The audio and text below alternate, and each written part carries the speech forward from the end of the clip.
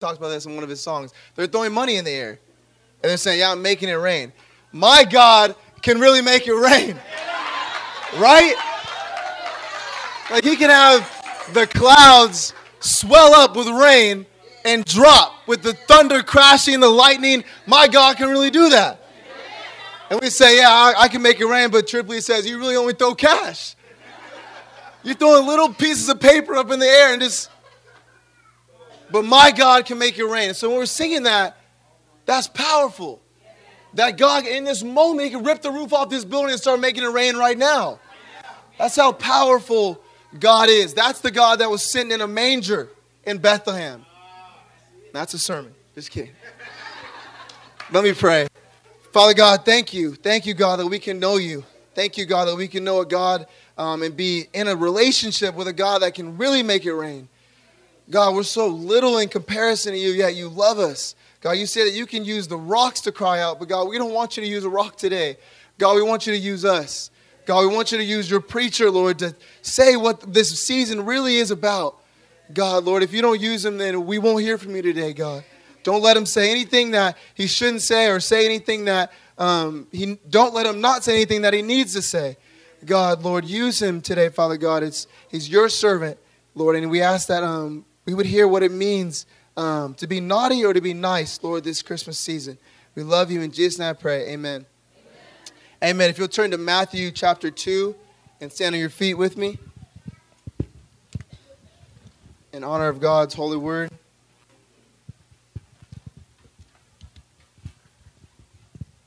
The title of this sermon is Naughty or Nice, and I got it from the song, You better watch out, you better not cry, you better not pout, I'm telling you why. Jesus Christ is coming to town. I like that song because it says, he sees you when you're sleeping, as if Santa really was omnipotent and omnipresent. And he knows when you're awake. He knows if you've been bad or good, so be good for goodness sake. You better watch out, you better not cry, you better not pout, I'm telling you why. Jesus Christ is coming to town, and he has come. And that's what we're going to talk about today. Matthew chapter 2, verse 1.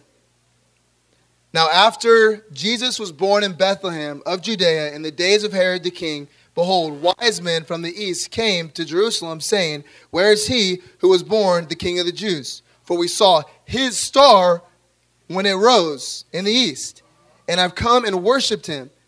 When Herod the king heard this, he was troubled, and all Jerusalem with him. And assembling the chief priests and the scribes of the people, he inquired of them where the Christ was to be born. They told him, in Bethlehem of Judea, for so it was written by the prophet. And you, O Bethlehem, in the land of Judah, are by no means least among the rulers of Judah. For from you shall come a ruler who will shepherd my people Israel. Amen. The title of this sermon is Naughty or Nice. And I picked that sermon, or I picked the title of that title, because there's two kings represented in this story. There's King Herod and there's King Jesus. One's naughty and one's nice. We're going to look at them. We're going to look at a couple other people in this story. Verse 1, we're just going to walk through it. Today I have no points. We're just going to walk through these 6 verses. Verse 1 says, now after Jesus was born in Bethlehem. Jesus has a name in John 6:35, the bread of life. And then Bethlehem literally translates into what?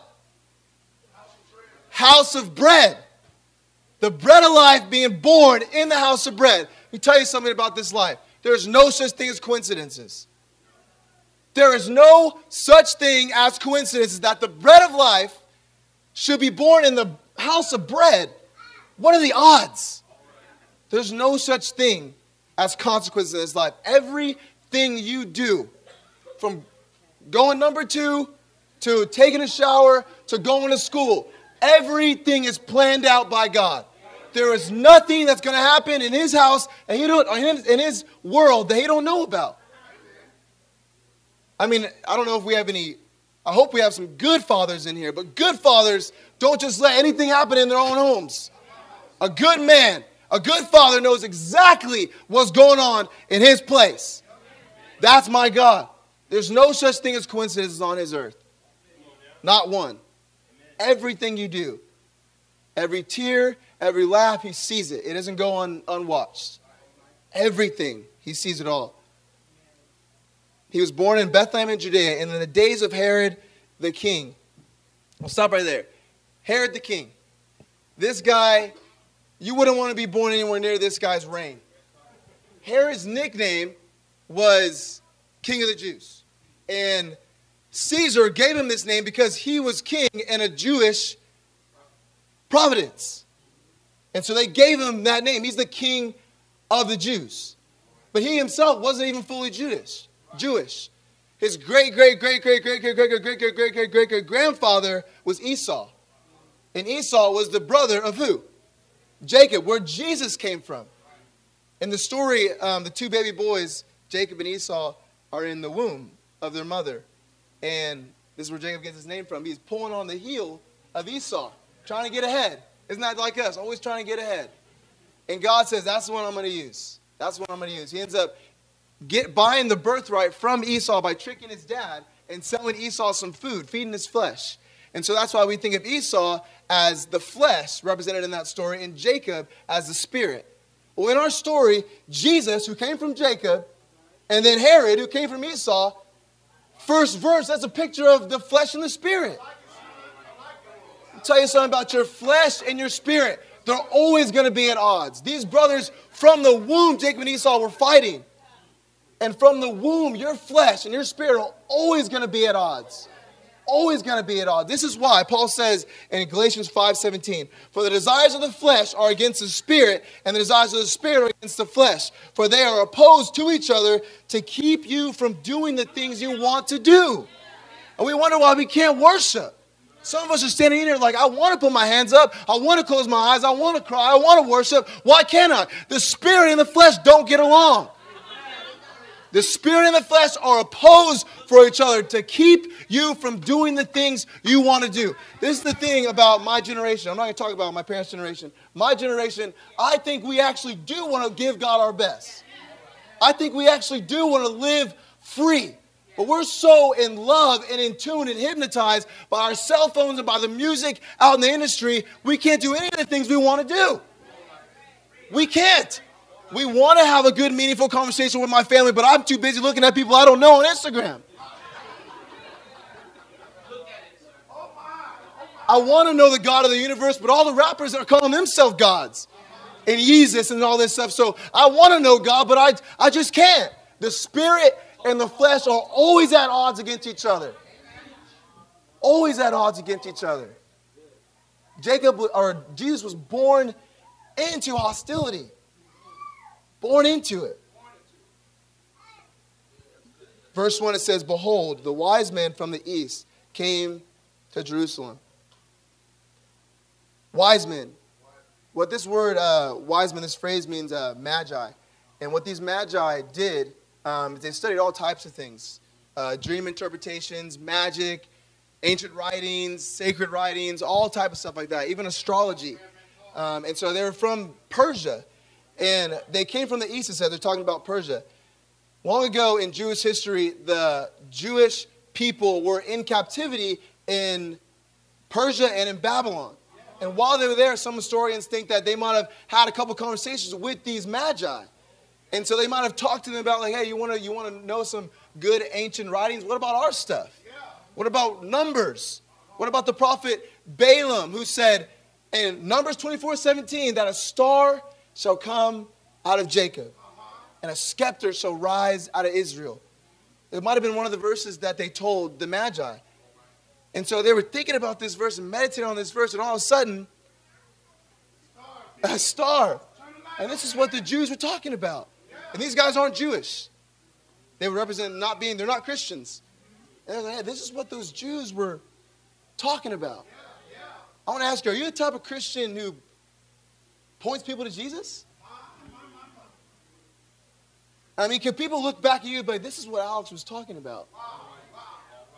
This is Jesus. This is the guy that God was talking about. Do you have friends like that? Are you that type of Christian who can point people to Scripture, to Jesus, and say, this is where the truth is? And if you're not even convinced that Jesus is the truth, just think about this. The way that they date times in the Old Testament is by kings. So we say, oh, remember when we had that wedding? Oh, what wedding? Oh, back when Herod was king. Or back when Josiah was king. Oh, yeah, I know what that was. I know what that was. And that's how they kept time. Well, when Jesus came, when he was born, it was in 2 AD. They were a little bit off. But they're in 2 AD, which means Anno Domini, which means in Latin, the year of our Lord. So Jesus was such a great king that they decided, hey, we're going to actually base the calendar on this guy. Not Josiah, not Herod, not any of these guys, but Jesus. So Herod started his reign about 64 to 66 years BC, stands for before Christ was even born. And when he came up, they started the calendar all over again. And now, even today, it is 2014 AD, the year of our Lord, 2014 years since Jesus Christ was born, since the very first Christmas. What makes this guy so important? Are you the type of Christian that points people to Jesus? And to be that type of person, I think we need to take a lesson from the wise man and be educated. Amen? The Bible says that my people die because of what?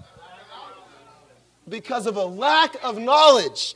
These guys weren't even Christian. They weren't Christian, yet they studied.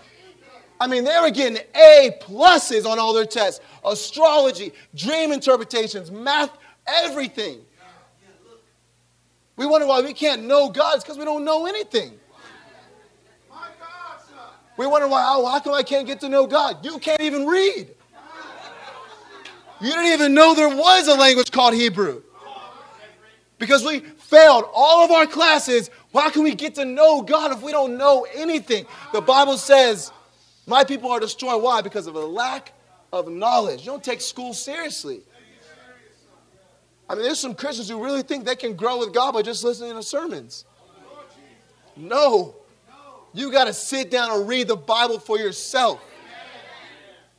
It's not going to just be handed out to you. God, you can't find Jesus on Google.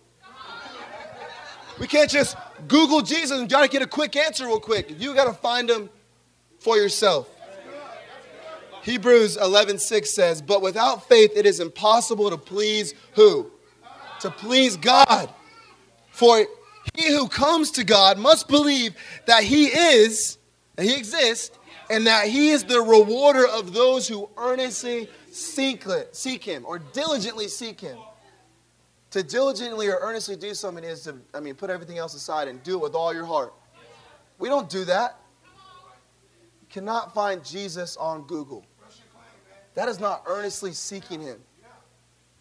You want to know how to make sugar cookies, you can Google it. You didn't earnestly seek that. Cannot find Jesus on Google. You want to know who God is? You got to get in your word. There's no other way. There's no other way. Pastor can't do it for you. I can't do it for you. You got to get in your word and know two things. That he exists and he rewards those who diligently seek him. These wise men do that in this story. They were educated and they earnestly sought God out. Earnestly sought him out. It says, for we saw, or it says, where is he? They were saying, where is he who was born King of the Jews? Stop right there. King of the Jews, they're thinking, we're Herod. They show up at Herod's door like, Herod, where's the real King of the Jews? The real one. We know you got your nickname, but where's the real King of the Jews? Jeremiah 23:5 says this. It says, the days are coming, declares the Lord, when I will raise up for David a righteous branch, a king who will reign wisely and do what is just and right in the land. In the book of Jeremiah, when Jeremiah was a prophet, it was the end of Josiah's reign. He was the last good king, Josiah, the last God-fearing king. And Jeremiah came on the scene. He started preaching. Nobody wanted to hear what he had to say. Everybody wanted to do their own thing and follow their own gods, kind of like America right now. And God's saying, hey, there's going to come a day where my king, a good king, you thought Josiah was the last one, but one more is coming. One more is coming. He's going to rule the whole earth. That was before Christ came, BC. Now, in our day, we're waiting for Jesus to come and reign in the 1,000-year reign, right? In the book of Revelation. Jesus is going to come back. David's going to be on the throne, and Jesus is going to be above him. And he's going to reign here on earth like a super president. You don't believe me? Read the book of Revelation. He's coming back. Before Christ and now after Christ, he's coming back. And the scripture said, there's coming a day where the real king of Jews is going to show up. If the real king of the Jews is coming, what king are you worshiping? We have these dumb little fake weak gods like sex. Sex is the worst, the least satisfying God there is. We worship sex. All of our movies, all of our songs, all of our young men and women can't go 2 days without masturbating. We worship it, don't we? Every single week we get on our knees in front of the altar of sex. Oh, sex, make me feel good. Oh, sex. What a puny God. What a puny, worthless God. And every rap song, every Christian, every song, not Christian song, every other song is talking about it. What a worthless God. Who is the king on your throne today? Is it your job? Is it your spouse? Is it money? What is money going to do? You understand that you can't show up to heaven with your wallet, right? There's no ATM like let me just swipe God real quick. Do I have enough? No. Money, sex, all these stupid things that are ruling over our life. You're going to let those things rule you? Let me just go on a little tangent. I'm a youth pastor. Let me go on a tangent. None of those rap stars listening to are writing any of their songs. And you're just saying yeah. You know who's right? Let me just crush your dreams right now. You know who is writing those raps? You want to know who's writing YG's songs? You want to know who's writing Chief Keef's songs? First of all, if you think Chief Keef can write anything, you're just as dumb as he is. Do you want to know who's writing those guys' songs? A white guy in a chair. I don't hate white people. My wife is light-skinned. But somebody is sitting there in that church writing the lyrics to that song. Why? We can't do slavery anymore. We can't do slavery anymore. We can't whip black people. We can't make them work out in the fields. We can't do that anymore. So we got to take that out of the equation. But how can we still make them slaves? How can we still make them do whatever we want and stay? And Hitler, where we can't kill Jews anymore. We learn a lesson from Hitler. We can't kill them. We can't keep them in ghettos anymore. We can't keep them in concentration camps. So what can we do? Let's pick some hood stars, write their lyrics for them, try to make them, put them on BET and put them on MTV and make all the black people try to be like them, and so they can never get out of the ghetto. So they can never get out of these modern day concentration camps. Let's do that. Let's get them addicted to drugs, AIDS, and all types of kids and keep them in this side of town, West Fresno. Let's do that. Let's do that. Because I'm their king. If you think Chief Keef's writing his own songs, you are just as dumb as he is. This guy, you've seen an interview with this guy. You don't understand what he's saying. I watched a YouTube video of YG trying to do a word association game or something. He couldn't even associate. He didn't know any of the words the guy was saying. He was trying to associate, like you say a word like diligently, because we said it earlier. And you have to, what's the first thing that comes to mind? He was like, And you wonder why his song is, my Negro, my Negro, my Negro, my Negro. That song, it says Negro, or the N-word, N-I-G-G-A, probably 95 times in that song. I'm dead serious. And at a concert, everybody is on their feet. White people and black people and Mexican people saying, man, man, man. And they're like, yeah, yeah. 50 years ago, somebody was yelling. And now over 90 times, you won't let somebody walk into your own house and call you the N-word, yet your kids are bumping it in the radio. Who is the king over your life? Is he naughty or is he nice? Is he Jesus or is he Herod? Is it the spirit or is it the flesh? Who is ruling you today? Don't let him rule you any longer. You are free. The Bible says if the Son sets you free, you are free indeed. If the Son sets you free, you are free indeed. Without Jesus, there is no hope on this planet. Without Jesus, we are never going to be free. But if Jesus is who he says he is, we're free. Andy Mineo has a song, or 116 did an album called Man Up a couple years ago. And they talked about different topics. And one of the topics they talked about was repentance.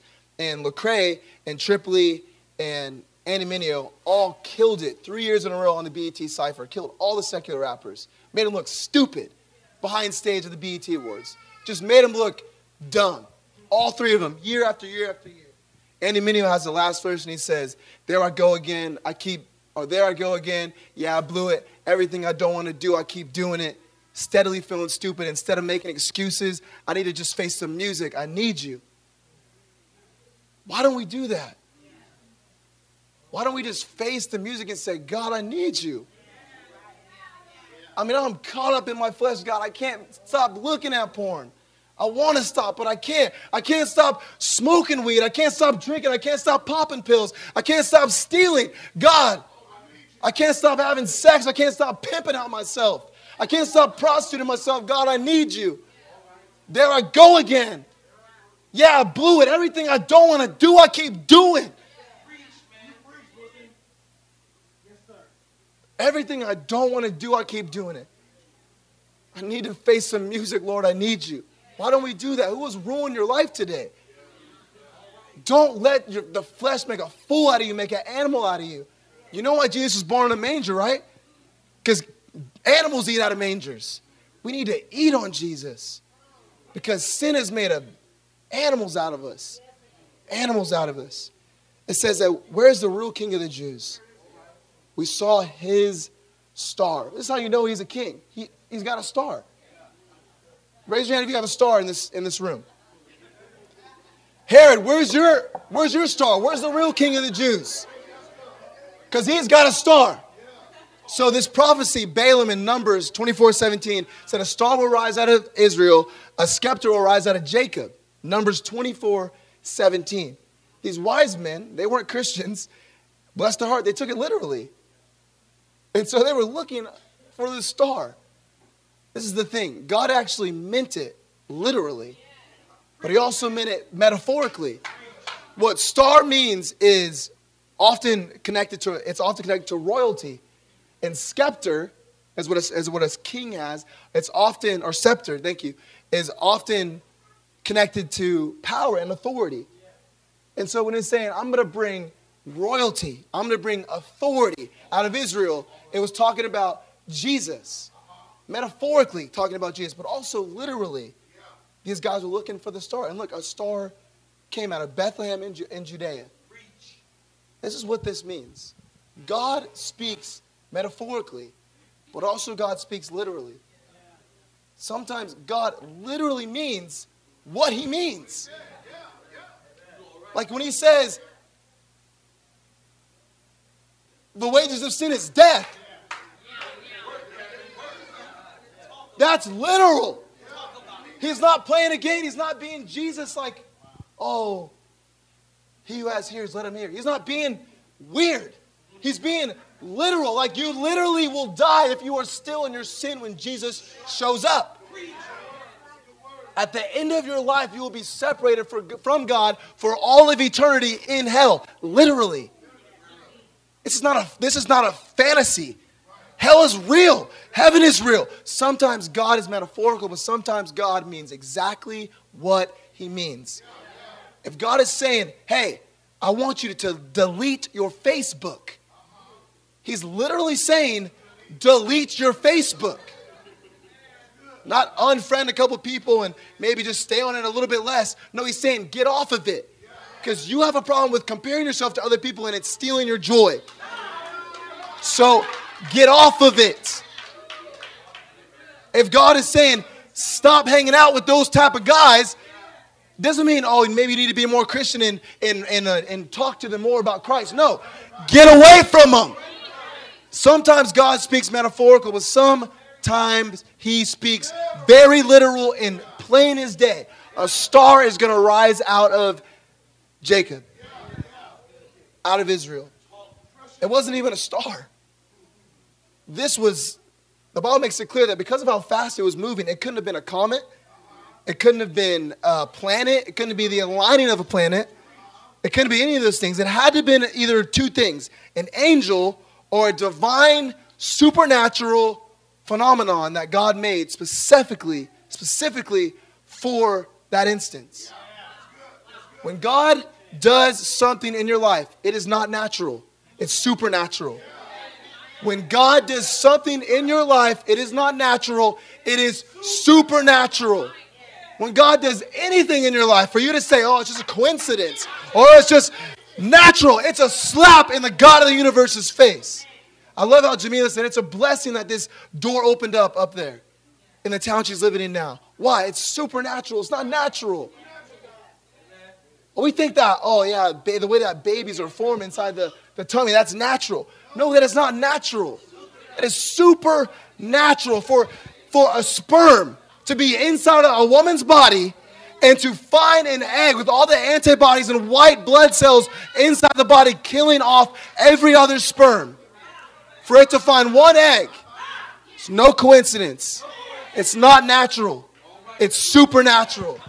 If God is talking in your life, as God is speaking to you, it's a slap in his face to say, oh, it's whatever. Or I'll become a Christian a couple years down the road. You'll be surprised, the young people who are giving God their life right now. 17-year-old guy named Kidd, K-I-D-D, one of the greatest rappers I've ever heard in my life. He's got a song out with Swoop, a remix of a song called Same Team. And he has, I think, the second to last verse on there. 17 Puerto Rican kid giving God everything while he's still in high school, wearing a backpack.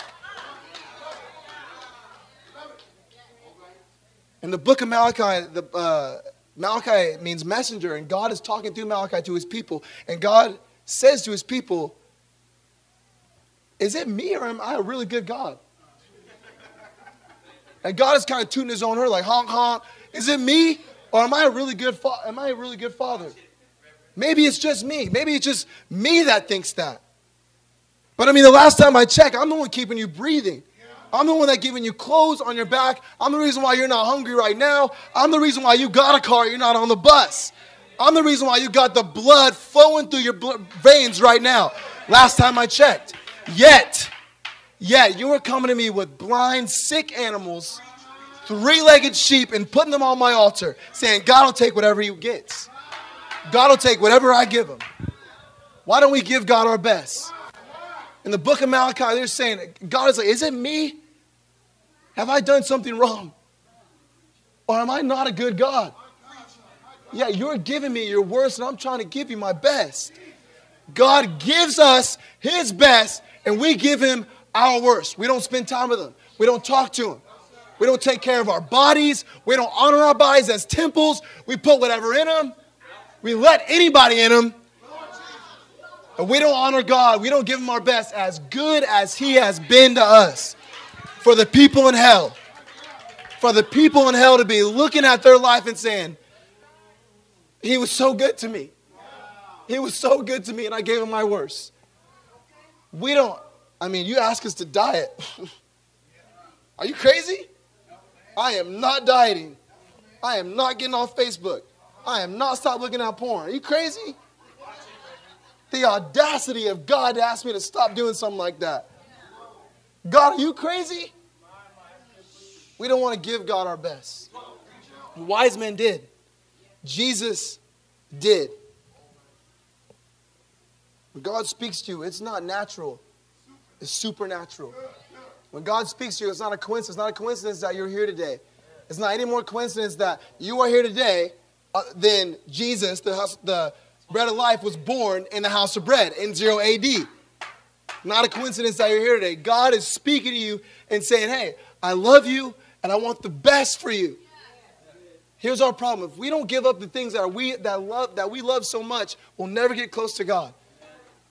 We're going to talk about that in the next verse. It says that when Herod heard this, he was troubled, and all Jerusalem was with him. Verse 3. That word trouble means agitated. When you have a cup of coffee and you put cream in it, you agitate it to spread the cream up. That's what it means. When they got this word from the wise men, it agitated him, stirred some up in him. That's what the word of God does. That's what Jesus does. That's why people don't like him. Elton John and his husband are getting married today, and it's all over Instagram. We don't want to talk about gays. We don't want to talk about all that type of stuff because I don't want to be agitated. Don't try to stir me. Don't try to stir me up. No. We don't want to be agitated. Jesus agitates. He says, I'm going to split up mother and daughter, father and son. It's going to happen. Jesus is an agitator. He stirs the water. Herod was agitated. Why? These guys just said, we're going to come and worship him. We've been on a pilgrimage coming to worship him. Literally, they came on donkey 1,000 miles. How far will you go to spend time with God? 1,000 miles by donkey. Yeah, you don't even spend 5 minutes with God reading your Bible before you start your day. How far will you go to spend time with God? And they said, we're going to worship him. Herod is like, what do you mean you're going to worship him? I'm the real king. What do you mean you're going to worship him? Because when they were speaking to Herod, what they really said in Hebrew, speaking to Herod, is that we're going to kneel before him. Matthew chapter 8, verse 2 says a leper came running to Jesus. Jesus is full grown now, 30 years old. Running to Jesus, gets down on his knees and says, God, if you want to heal me, you can. God, if you want to heal me, you can. He's on his knees saying, God, if you want to heal me, you can. He's worshiping God. We are too prideful to get on our knees and say, God, I need you. Too prideful to get on our knees and say, God, I need you. God, if you don't heal me, I won't ever be healed. God, you got to heal me. God, I have no help without you. God, I need you. I need you now, and I needed you way before, but I was running. I was trying to be my own savior. God, I need you. I'm dying out here. My limbs are falling off, God. I'm killing myself slowly. Everything I don't want to do, I keep doing it. Steadily feeling stupid. Instead of making excuses, I just need to face some music. God, I need you. Why? Who is ruling your life? Is it the spirit? Is it the flesh? Is it Jesus or is it Herod? Is it something naughty or is it something nice? Who is ruling your life today? Herod's like, what do you mean you want to kneel before him? And he's troubled. He's agitated. He's like, what are you talking about? He wants to worship. Isn't that our flesh? We don't want to kneel down to anybody but the television. Anybody but the computer screen. Anything but sex. We don't want to kneel down to anything. The reason why so many people in our generation are going to go to hell and not grow with God is because Andy Mineo again says, if you want to grow with God, it's not complicated, it's costly. To grow with God, it's not complicated, it's costly. This is what it means. Alex, you got to stop skateboarding so much. I know you love skateboarding. I know it's your biggest passion on this earth. You got to stop it. You need to get in your word. Read the Bible. Read about me. Let me change your heart. Let me give you hope. Talk to me. Pray to me. Spend time in my presence, because when you're in my presence, I change your present. Spend time with me. It's not complicated. It's costly. Put your phone down. Put it on Do Not Disturb. Thank you, Steve Jobs, for giving us Do Not Disturb. Put it on Do Not Disturb. It's not complicated. It's costly. Stop shopping so much. Give God your money. Turn off the TV. Turn off the music. Say no to your flesh. Say no to one meal. I mean, just say no to maybe not having dessert tonight. If that's too much. It's not complicated. It's costly. It's going to cost you something. Why? It costs God everything. You understand that Jesus is sitting up in heaven on the throne. He's just watching the sins that he's going to take on accumulate with interest. Every generation just sinning more and more and more and more. And Jesus is just like, I'm going to have to pay this. Just accumulating. It's going to cost you something because it costs God everything. William Staley, one of our ushers here at our church, has had a baby. I'm foolish to think that if I go out here and run over somebody's kid and I have to go pay the death penalty, that Will Staley is going to be like, hey, take my baby, man. take my baby. I'm foolish to think that Reverend Brown's going to pick one of his, oh yeah, you. I'm going to let you die in Alex's place. Foolish. My little cousin over there. I'm foolish to think that if I deserve to pay the death penalty, Drisha's going to take my little cousin and put him in the electric chair. Yet isn't that what God did? Following Christ is going to cost you something because it cost God everything. It cost his son. Everything. All he knew was Jesus. I mean, it was his baby boy and he put him on the altar for us. That don't make sense to us. The ones of us who have children should be just agitated in our heart to think that God would do that for us.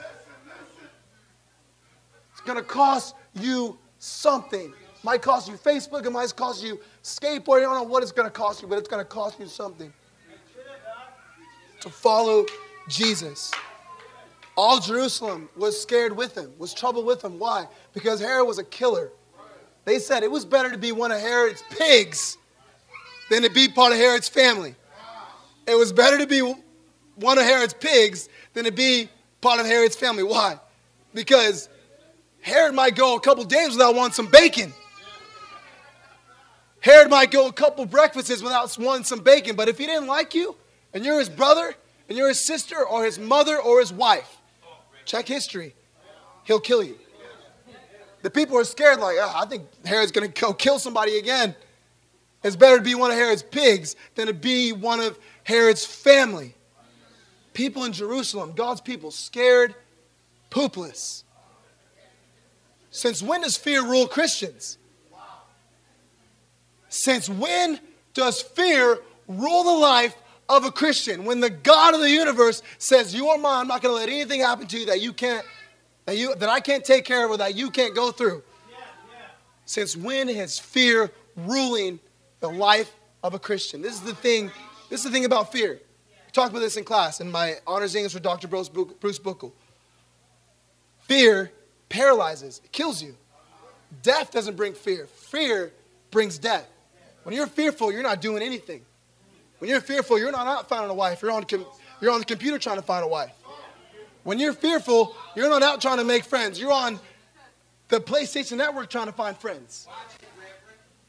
Fear paralyzes you. It brings you to a standstill. These people were fearful. Why? They lost their first love. They stopped spending time with God. They stopped reading their Bibles. They stopped praying. They used to be, every time the church is open, we got to get to the church. Bible study, we got to get to the church. Every time the church opened, they were there. But somewhere between when they first became a Christian and where they are now, they lost their first love. And now they're fearful of a king. A king. When Romans says, neither death nor life, man-made or heavenly rulers, earthly rulers, principalities, it don't matter who it is. Nothing can separate us from the love of God. When God took you, he says, nothing's going to take me away. When God took you, he said, nothing is going to take me away. I will let my son die again before I let myself be taken away from you. It's not going to happen. What are we so fearful of? Fear paralyzes. Fear paralyzes, but faith pursues. Verse 4, this is the second to last thing I'm going to say. The assembling of the chief priests, not Chief Keef, chief priests and the scribes of the people, and asked them, where's the Christ supposed to be born? So he's agitated. Herod's scared. So he asked the chief priests, hey, where's this guy supposed to be born? And they say, there's a scripture. In Micah 5:2, it says, in Bethlehem. Two things. The chief priests were like pastors. They were like scribes. They were like the top Christians in the day. They were the ones that were always on stage, making sure everything in the temple was going okay. Making sure everything in the temple was going right. The music, everything was going good because they were the head of the temple. And they were the most religious. And those two things, their popularity and their piety is the exact reason why they're so close to Jesus in proximity, but so far from Jesus personally.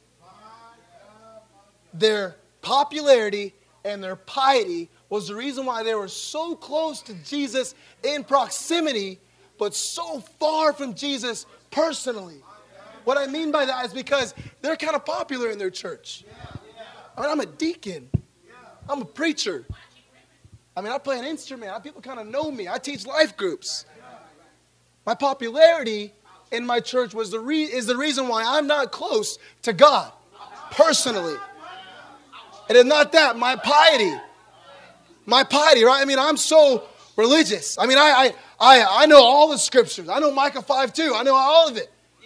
I mean, I know the Bible backwards and forwards, but their popularity and their piety was the reason why they were so far from God personally, but yet so close to God in proximity. Literally 5 miles. I'm not 5 miles away from my house right now. 5 miles away from God.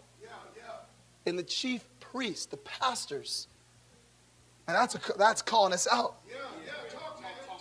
That is calling me out. I think of God when he says, Adam, where are you?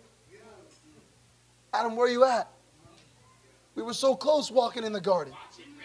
We were so close, but where are you now? Popularity and piety.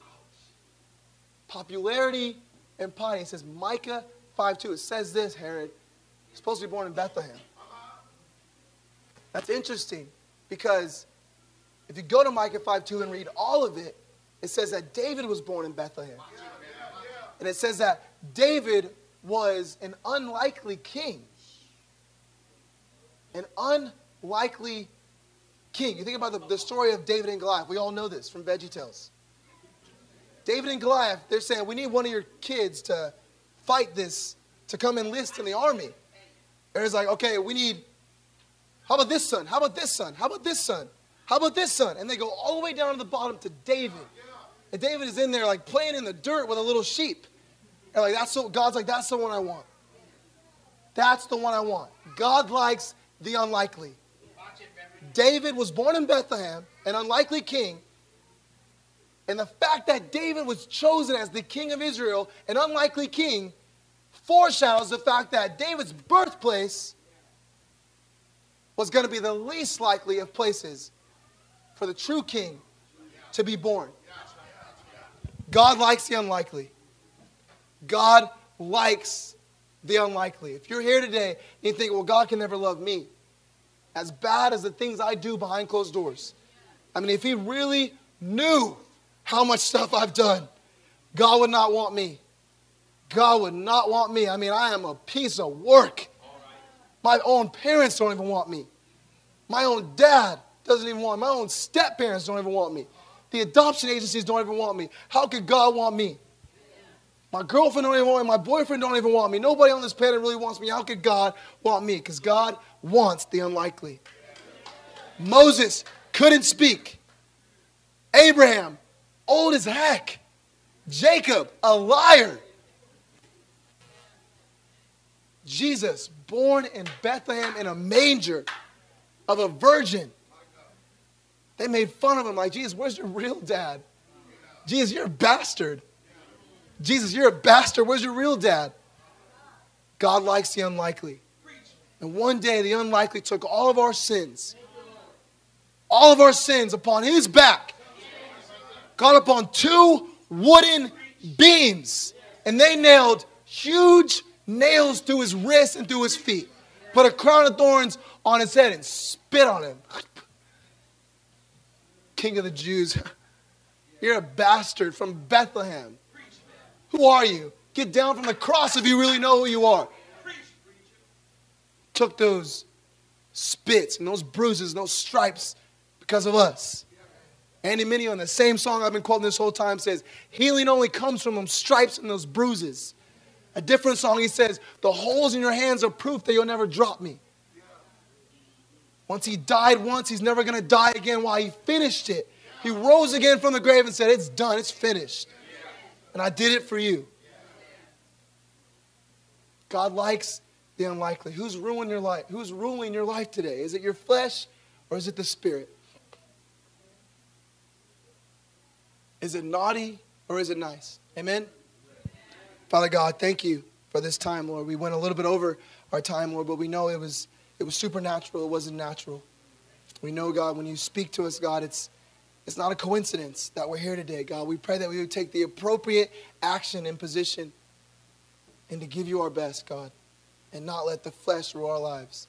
We love you. In Jesus' name I pray. Amen. Amen.